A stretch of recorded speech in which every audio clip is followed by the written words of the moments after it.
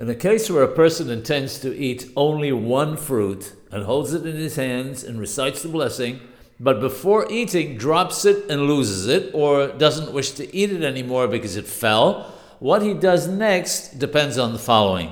If there are no more fruits left, he should say Baruch Shem Kebod Malchutho Le'olam Wa'ed. If there are more fruits available and he wishes to have one of the others, he should also say Baruch Shem, etc., and say the blessing all over again.